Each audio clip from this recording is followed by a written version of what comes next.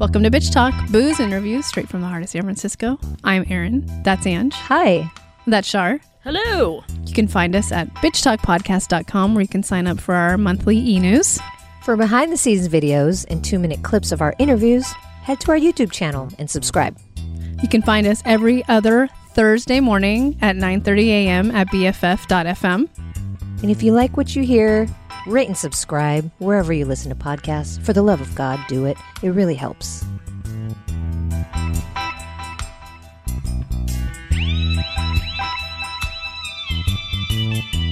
We are welcoming back the incredible Sonia Kennebeck, who has now directed Enemies of the State, which is an incredible documentary that we just watched. But I'm going to go ahead and let you introduce our audience to the film, Sonia, before we jump in.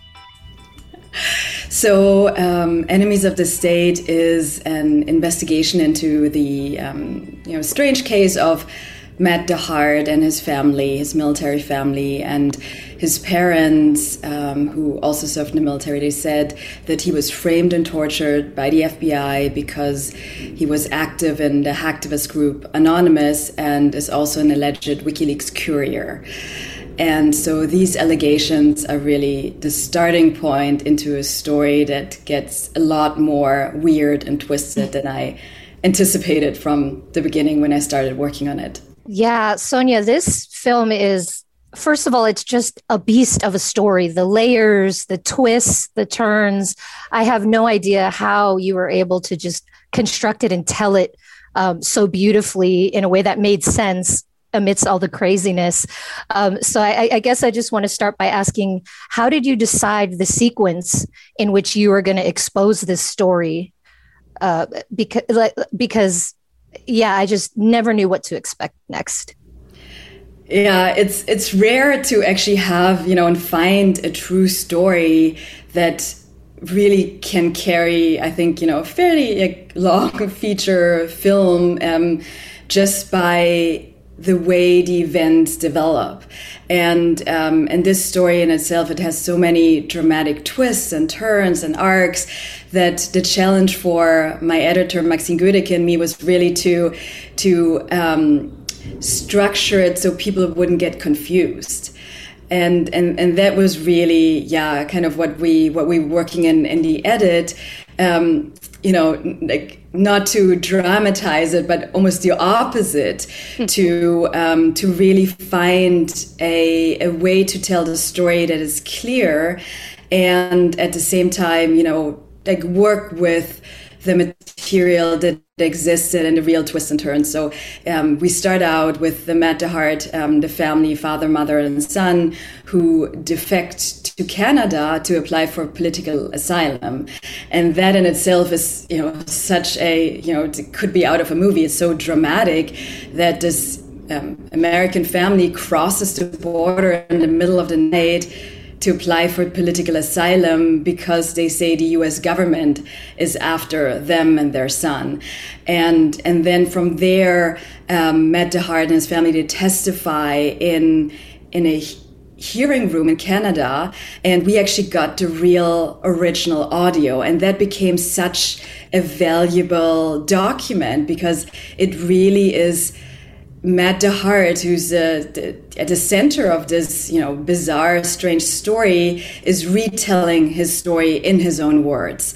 And it was really important for me to use that sort of as a backbone of this whole film. And then from there we go, backwards in time and along the way in this case, Matt DeHart goes to Mexico, where he says he sent some secret files on USB sticks to his supporters, and then he comes back to the US and goes to the Russian embassy. So all of these are things that actually really happened that we could back up with other documentations, but that is not even, the strangest part of this film.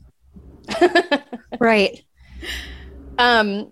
If you can sort of go back to talking about, when and how did you land this story? And Was the complete story what you started working with right at the beginning, or was the story unfolding as you were filming? Yeah, so I had known about the Matt DeHart story for quite a long time. I was actually in production for my first feature film, National Bird, which is a drone whistleblower documentary. And one of my, contacts or sources had told me about Matt DeHart. I believe in the context that he had worked with drones, or that's what I was told at least. Mm-hmm. And I started looking into his case and his story. And early on, when I started reading some of the court documents, I realized that this would be a research rabbit hole, that it was so, twisted and it had like so many keywords already, anonymous, WikiLeaks, but also child pornography and government, FBI, interrogation and torture, that when I discussed it with my producing partner, we decided, right away that this, we couldn't include his story in a film about the drone war. But I couldn't forget it. I just, because it honestly, it's probably one of the strangest stories that I'd ever heard. And it also had all these elements that I'm curious about and I'm interested in, national security and espionage investigation, government secrets, the FBI, misconduct, and government overreach and surveillance and paranoia, all these things that just, I always came back to it. So when I finished National Bird, I went back to my producing partner, Ines Hofmann-Kenner, and I said to her, I was like, you remember this story about Matt DeHart? I want to look into this further. I think this could be a very interesting but also important film. But back then, we had no idea how complex the story would turn out to be. Be careful what you wish for, yes. Yes, I was saying it was a rabbit hole in a rabbit hole. Yes. And we didn't know where the investigation would take us, to be honest. Like we had a sense of the story when we started, but it actually went places that I had not envisioned or imagined. Yeah, to put it lightly, when you're dealing with, I think your director statement or something, that it's sort of similar to what, if anyone's ever listened to the Serial podcast or anything like that, it's just like both sides are so convincing. And, we're talking about well-educated people who have done well in their fields.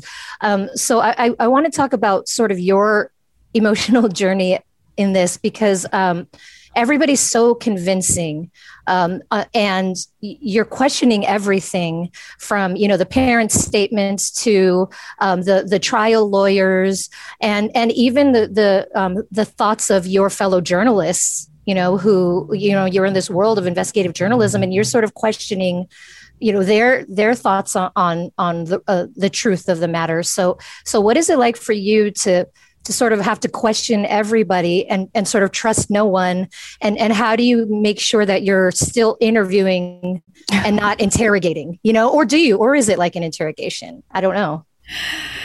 It was very challenging. I'm going to admit that it probably is, or has been the most challenging investigation of my career because of the human aspect of it. You sit and follow the stories of people that you spend a lot of time with, and we sat in these interviews, and everyone who was being interviewed for this film was very emotional and passionate about their perspective of the story. In particular, Matt DeHart's parents, they were clearly very upset about his and their experiences. And my director of photography, Torsten Laff, and I, we were really, during the interviews, we were impacted by it. Of course, we are human beings, and it's and we were diving very, very deeply into the story. And then as we went along and we got more and more access to people who had a different perspective but had the same passion, it became very challenging for us. And we had a lot of conversations within our team about the story itself and people's interviews and our interpretation of the story and where the truth would lie in the story and does lie in the story. And we really, it was interesting because we all, I would say, different times along this journey of the production came down at different sides of the story. And of course, as different evidence came up, or we spoke to different, more people, we also, we adapted and changed our perspective and interpretation of the events. And for me, this film became really more than a film about one individual case, but it's a case study. It's kind of a journalism case study, and I think it's very interesting for other filmmakers and artists and writers and anyone who seeks the truth and investigates. And at the same time, it is, for me, it is a film about the truth and how to find it in a world of, full of contradictions and conspiracy theories and conflicting testimonies. And I really would love for the audience, to go on this journey with us and understand what you are experiencing while you watch the film is what we experience as a film team. And I guess I have a two-part question. Have the people that were involved in the film seen it? And do you think the story's over? Yeah. I have the feeling that the films that or the subject matters and the stories I tackle are really never truly over. I'm definitely very interested in stories that are complicated, and that's probably part of it. I like and stories that are in the shades of gray and have government secrets, but of course because of that there's always, I feel, in the films that I tackle, there's always something still lingering. And in this story in particular, it still has secrets and it has ambiguity. It is part of the film and also what I want to say with it. I purposefully don't create my own narrative in this, and I don't fill up sort of the gaps or the ambiguity with speculation. And I hope people will understand why I'm not doing it. It's really part of kind of the message of this film, that, some people are uncomfortable with ambiguity and, try to fill it up. And I think that's one of the problems that we have, with conspiracy theories circling. But because of that, I'm still investigating for sure. I still have questions myself. There are things that I want to get to the bottom to, like the FBI part of all of this, the role the FBI played, because we did various interview requests and public record requests, and the FBI in fact said to us in an email that no former or current FBI employee should cooperate with this project, which is quite a strong statement. And it's quite a strong statement, and it raises a lot of flags.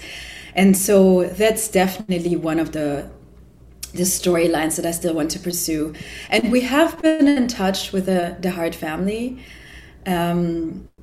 They recently, we've been communicating last with the father, Paul, and he follows the journey of the film. Of course, it's very personal to them. It's their lives, right?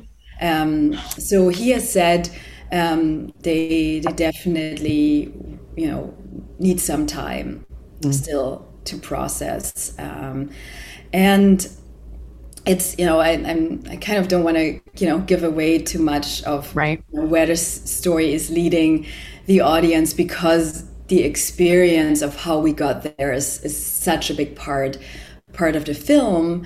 But there is, in a way, for me, even though there might be not a strong conclusion, there are still strong statements being made by Matt DeHart and his family. Yeah, and just like you said, you definitely, at least in my case, I'm sure Aaron agrees, leave the audience with a lot of questions just in my own personal biases and what I believe. There's this part where all these activists are like going to rally behind him because, fuck the government, which, I agree with on a certain level, but you don't know, when you don't know the whole truth, not everything is black and white. And that, I think that's just such a big, important lesson to have. Is just, it's easy to just jump on board because it seems like the right thing before you know everything. And in this case, we may never know everything. So, I totally agree with that. But I think you're definitely one of the most well-researched investigative journalists we've ever had on Bitch Talk. So I'm curious to know, what is the percentage of trust that you have in the government versus not trust? And this is a two-part question. If you ever find something out that's truly unsettling in regards to our safety, will you warn us? I would like a heads up. You seem to know a lot. Yeah, you have our email, so just shoot us. If shoot us a line. Hear something, just give us a heads up so we know what to expect. And we'll use code words, Sonia. Code words. Use code words. Yeah, you're definitely poking right into sort of like the core of my work. I certainly have a lot of distrust in the U.S. government because of what has come out over all these years. I think I'm not a conspiracy theorist by no means, but it is true that some conspiracies, in fact, happened and are true, and the government misconduct happens, and that whistleblowers have played a tremendously big role in this. This especially since 9/11. Disclosures from Edward Snowden. Government mass data surveillance. The drone war. Government torture, election interference, all these things have been revealed by whistleblowers, and the surveillance of people really happens, of all of us, in fact, right? And then my previous film, United States versus Reality Winner, showed that the surveillance and the data that's being collected can be very easily used against people. Mm-hmm. So all of that is a fact. It's true. And that's why when I started out with the investigation for Enemies of the State and the Matt DeHart story, it certainly started with, a distrust of the government. And I had also, I could very much empathize with the family's, sense of paranoia and fear of surveillance, because I've experienced all of that firsthand. I do know how it feels to be severely, paranoid and concerned about surveillance. So that was, and that's why it was so important for me to structure the film also in this way, because that was the starting point, and all these things. They do play a strong role in this story, but what, as I went along, what definitely appeared was that the story is not black and white, and it has a lot of shades of gray. And it, you don't necessarily have to have, in real life, or actually, I think that's more real life, that you don't have this Hollywood narrative of just hero and villain and good or bad, and multiple things can happen at the same time, and in fact I think are more kind of in line with human behavior and the world we live in. Human behavior is very complex, but in terms of warning people, I do try that with my films. I definitely think we should all be very concerned about government surveillance and how the data that is, collected and stored about all of us can be used against us. And it doesn't have to be, you yourself who all of a sudden becomes a target, but it could be someone close to you. Mm-hmm. And then you're implicated, or you're pulled and dragged into like a situation where all of your private information is revealed and you're using private conversation. So I think that's what we have to be very concerned about. Or another thing which Enemies of the State is also about is government secrets. And I think a lot of what happened in the Matt DeHart case is also a result of government secrecy, which then people fill up this void of information with speculations and informed by their own beliefs. And then secondly, government paranoia, because it's not just us who can become paranoid, but it's also the government that has been so afraid of whistleblowers and leakers and so on, and they can become, these agents can be paranoid as well. So, and that can lead also to mistreatment and overreach. So it has a lot of layers, and I really hope that people sort of see that in the film, that it's not just about one individual case, but I really want to, encourage people to think critically and see everything else that this film is commenting on. Yes. Yes, there's much more gray area than we even know. And thank you for speaking to that. Our last question, I think, and then we're going to wrap. My last question, and I think Ange. The last time we spoke with you, it was about the film United States versus Reality Winner. And since then, if I'm correct, I didn't look it up today, but she was let out of prison. Is that correct? Yes. She has been released into home confinement. Yeah, it's been good for her and the family. And have you been able to catch up with the family or her? Yes, we actually, we were there. Wow. Okay. And so I'm actually planning to update our film. It is, her journey is definitely not over. She's still under, very harsh conditions until November, when her regular, sentence is up. She had already served 4 years in prison, and then she's going to be on 3 years of supervised release, also under a lot of conditions, unless she receives a clemency or a full pardon from President Biden. Well, thank you for the update. I thought about you right away when I heard that news. Yeah, we texted. Yeah, she's free. Yeah.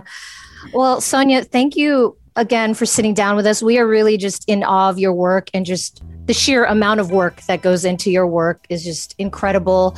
And the stories you choose to tell are so important. We hope everybody goes out to watch Enemies of the State right now in theaters and on demand. Again, we've been talking to director Sonia Kennebeck. Oh, and I had one more statement. If something were to happen to us, politically, government-wise, or otherwise, we hope you will commit to telling the story. Yes, because we only trust you. Yeah, we only trust you. I mean, if I end up in jail or whatever, you may be getting a call. No, I reach out to me. I have a lot of contacts to attorneys. Thank you. All right, good. Thank you, Sonia. Well, go get some rest. Thank you so much. We appreciate you. Thanks.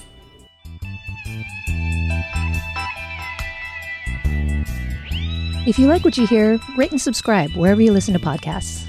For more information about us, you can head to bitchtalkpodcast.com. This podcast is created, hosted, and executive produced by Aaron Lim. My co-host is Angela Tabora, aka Captain Party. The show's edited by producer Shar. We're powered by GoTo Productions.